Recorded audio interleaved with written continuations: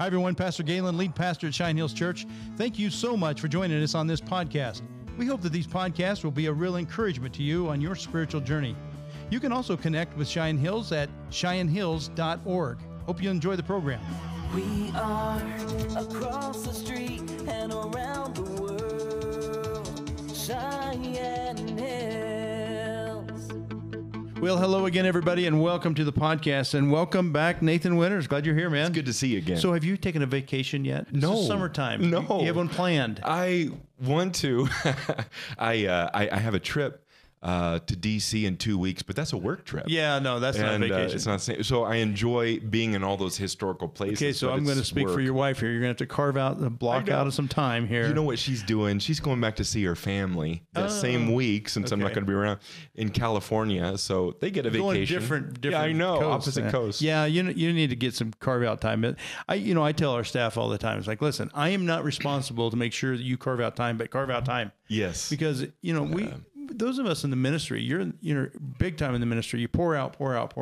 Yeah. We are not built for that. Right. We got to sometime, and I'm the world's worst. So I'm telling you this because I'm terrible at it. Right. But to take some time, I don't know if you remember last year we went camping, and I came back and I got my bucket filled by listening to Pilgrim's Progress. Oh, Remember we talked about that? Good. Yes, I do. And there's a lot of people that actually got that or listened to it on tape. And this year, Mary Kay and I have another book that someone's challenged us with, Pilgrim's Progress, I think. Okay. And so we're going to probably listen to that, but I'm looking forward to it. I want to hear how that goes. Yeah, I'm interested in that too. So, but you kind of like the Pilgrim's Progress. I love it. You know, Galen, last night for the first time. So this is on Amazon Prime. Okay. They have, it's like a modern cartoon. You know, it's not the old little clay action things or whatever. Okay. It's a really well done movie on Pilgrim's Progress. Oh, wow. And I watched it with my children. It was so good. You can see the analogies that John Bunyan was writing about. You can see them so clearly. And so they put the whole thing into like 2 hours? Yeah. Oh, wow. It's just to listen to it, it's good. Right. 8 to probably 12 hours. Yeah, they had to cut big chunks of it out. Okay. But still got the essence of right, and it was so well done. Yeah. One of the wonderful things, and this is something that I talked with my children about afterward. I pointed out the fact that the Christian life, it is wonderful to have the burden of sin rolls away off your shoulders, and to know that you are walking the path that God wants you to walk. Yeah. But it also is a clear picture of the fact that path still has adversity on it. Yep. And that adversity comes in a lot of different ways. No kidding. Well, It was so good. That's good. It's good because we all have adversity. This world is full of adversity. Mm-hmm. And I was looking in the news, and there's still more adversity for our friend down in Denver trying to bake cakes. He's back in the news again. I know. You got information on this? His name is Jack Phillips. Okay. And, by the way, we're pretty close. We're just 13 miles over the border from Colorado. I think he's in Thornton. Okay. I think it would be wonderful if a bunch of people from Cheyenne just flooded into his cake shop and bought some cakes and bought whatever he has there, for sure. That's a good idea. I think he has stopped making wedding cakes just because of the fact that that's been the hinge. But so that's how he gets away around it. It's just like, okay, no wedding cakes at all. Yeah. The church may have to do that. No weddings at all. Because there's the same sex weddings are coming to our front doors as well. Exactly. The New York Times had a headline, one of the, not the New York Times, the Washington Post, and it's called "A Religious Freedom Time Bomb That's Ticking." And the guy made the statement that the time bomb is ticking very loud. And he's not pro-religious freedom, from what I understand. But what he's saying in the 2015 decision called the Obergefell decision, where same-sex marriage was legalized, right? Justice Alito and several others pointed out that, let me remind us all, that was a 5-4 decision. So it's as close as you can get. But Justice Alito pointed out that there are real threats, there are real concerns regarding religious freedom. Right.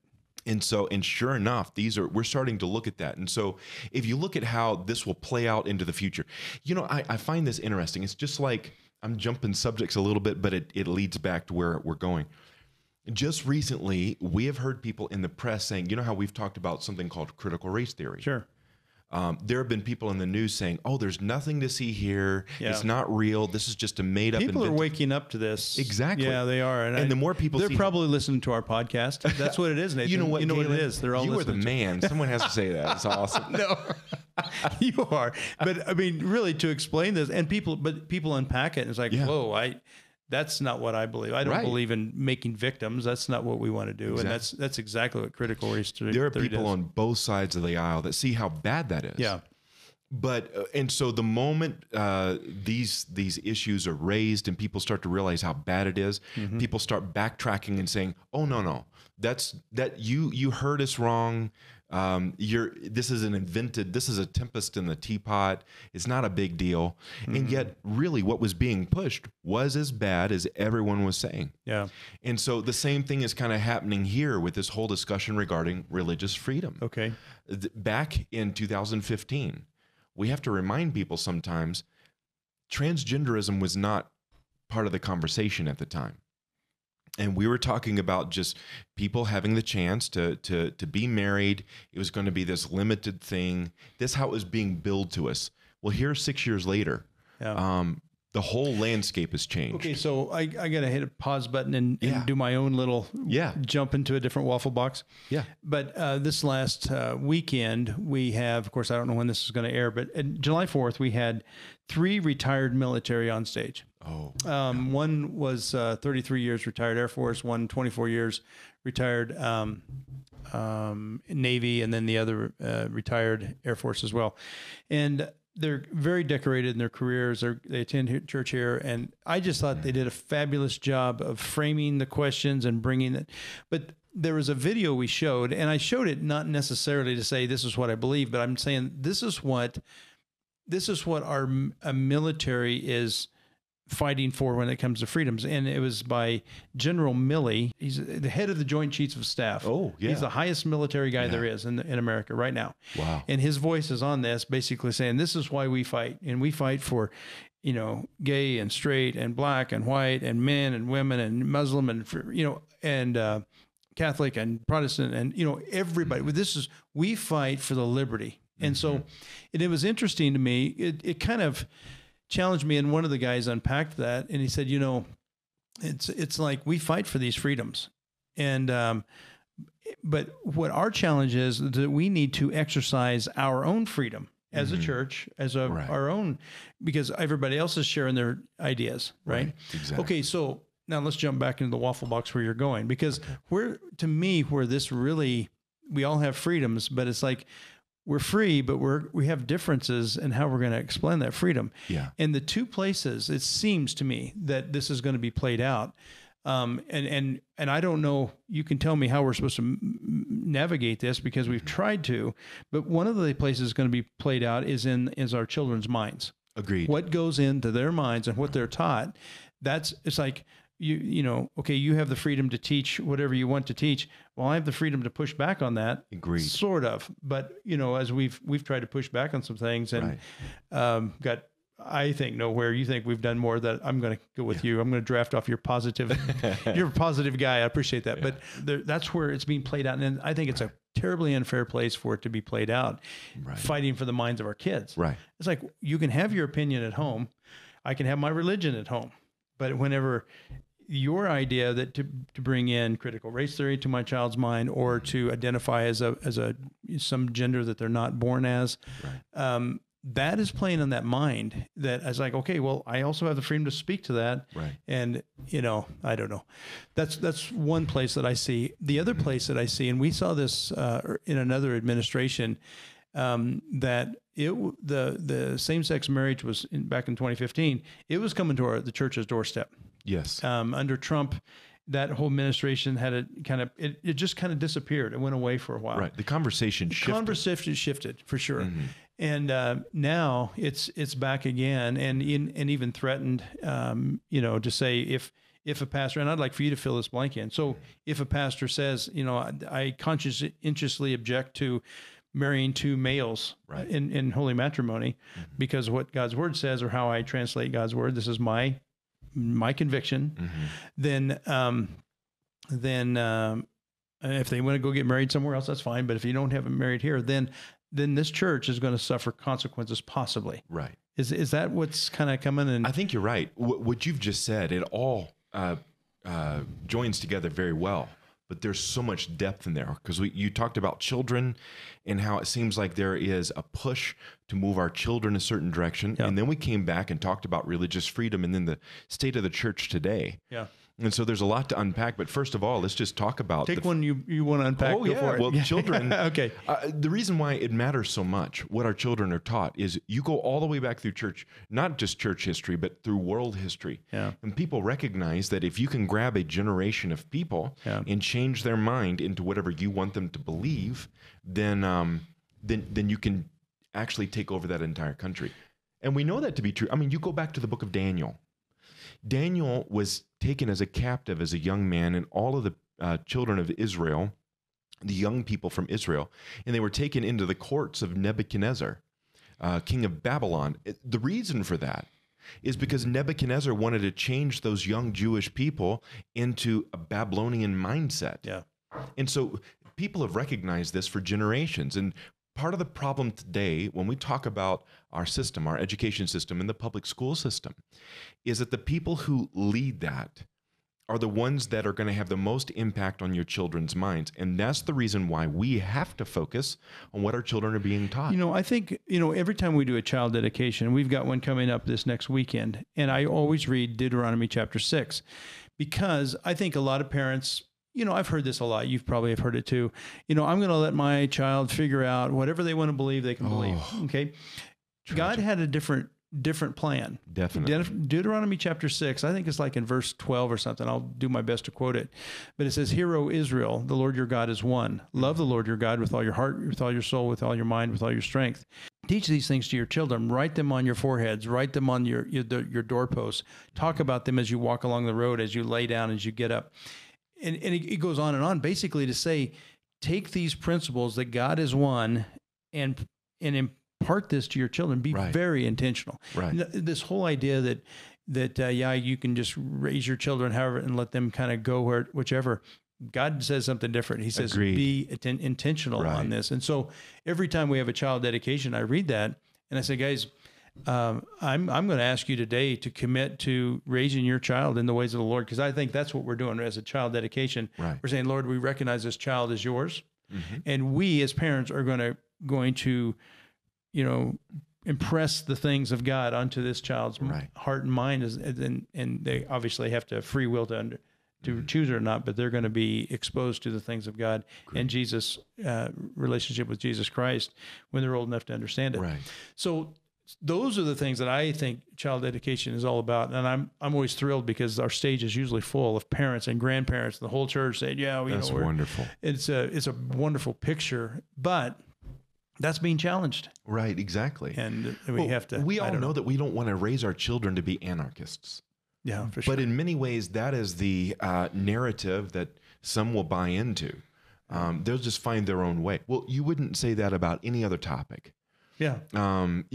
I mean, they may not go the way that you want them to go, but you still have the responsibility. That is a parental responsibility to train up their child in the way they should go. Yeah. So that when they're old, they'll not depart from it. When you look at that principle, though, my little girl, when we had first adopted her, she was just a little girl. And we were out at the T-ball field. This is back when we lived in Thermopolis.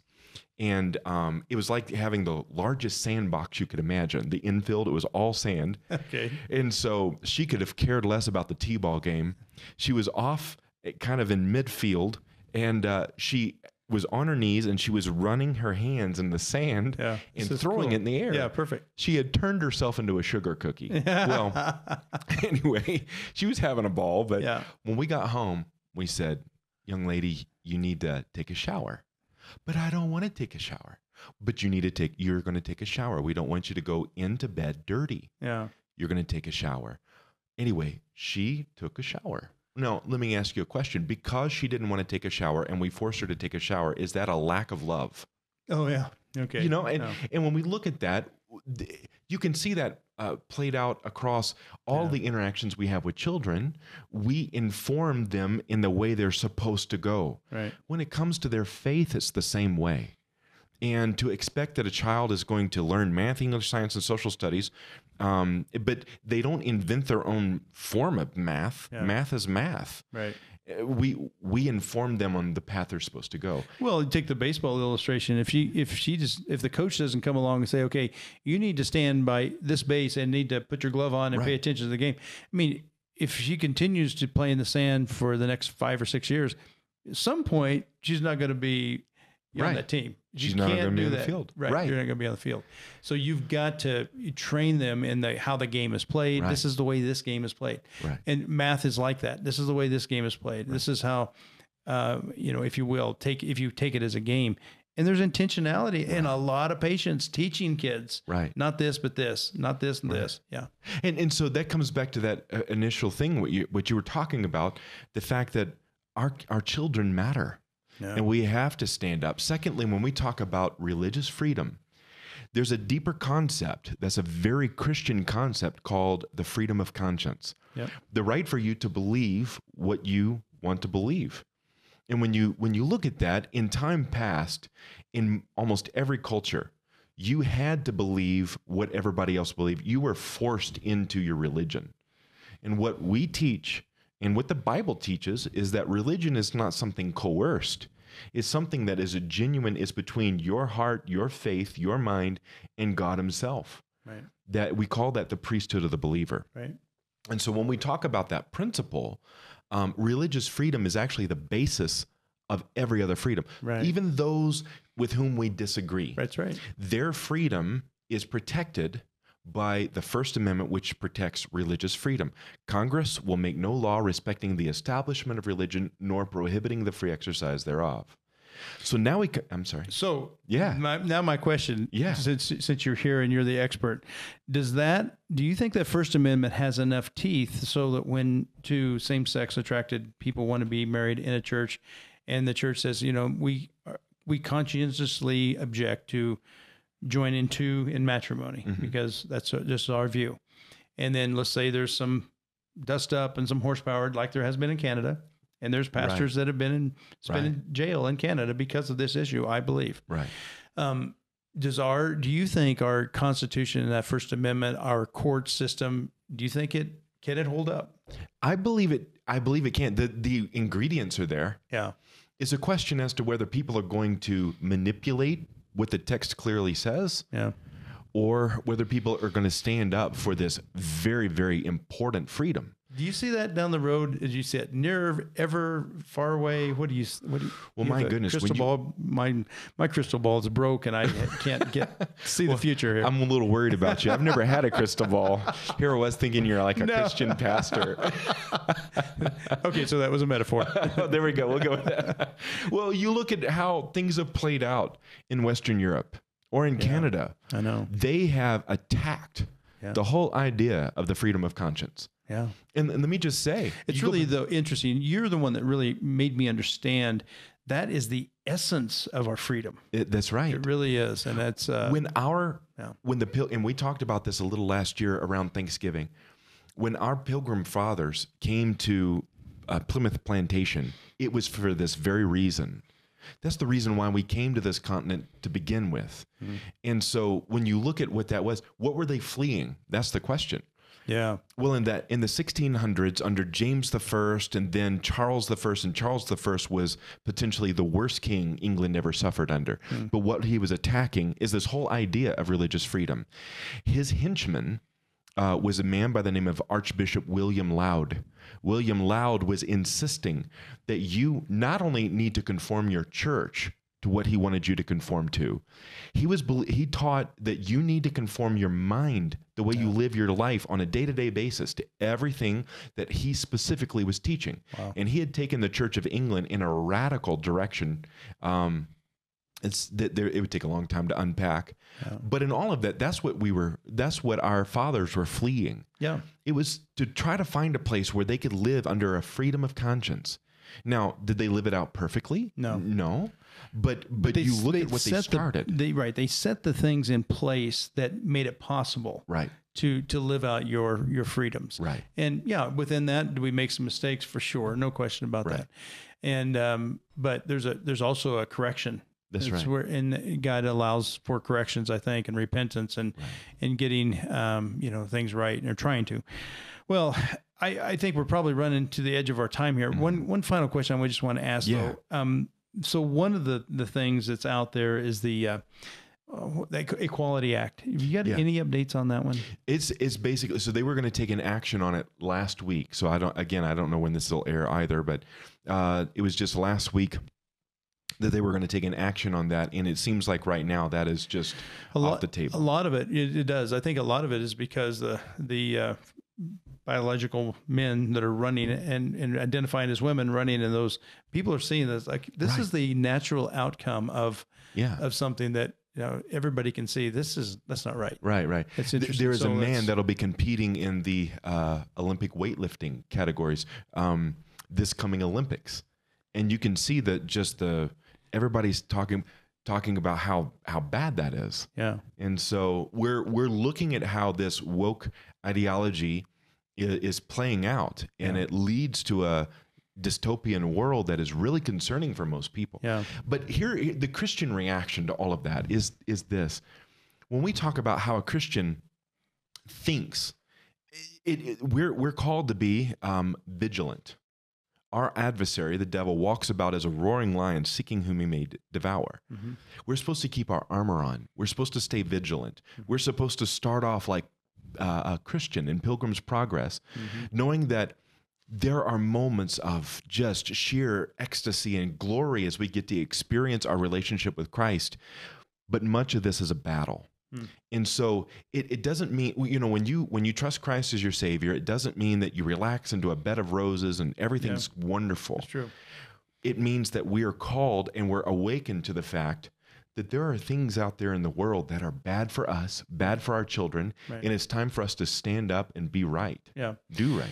Well, I totally agree with you. And how to do that in the right way is all those things. We've been discussing that. I think you've modeled that really well. And I know for me personally, you've given an avenue to speak truth in love to some of these really issues that, okay, so now I can't be neutral anymore when it comes to the minds of our kids, when it comes to, if you're asking me to compromise what God's word says, it's like, I can't, you're asking me to do something I can't do. Right. And those are things but how to package that and present that in a way that's loving and not radical sounding. Exactly.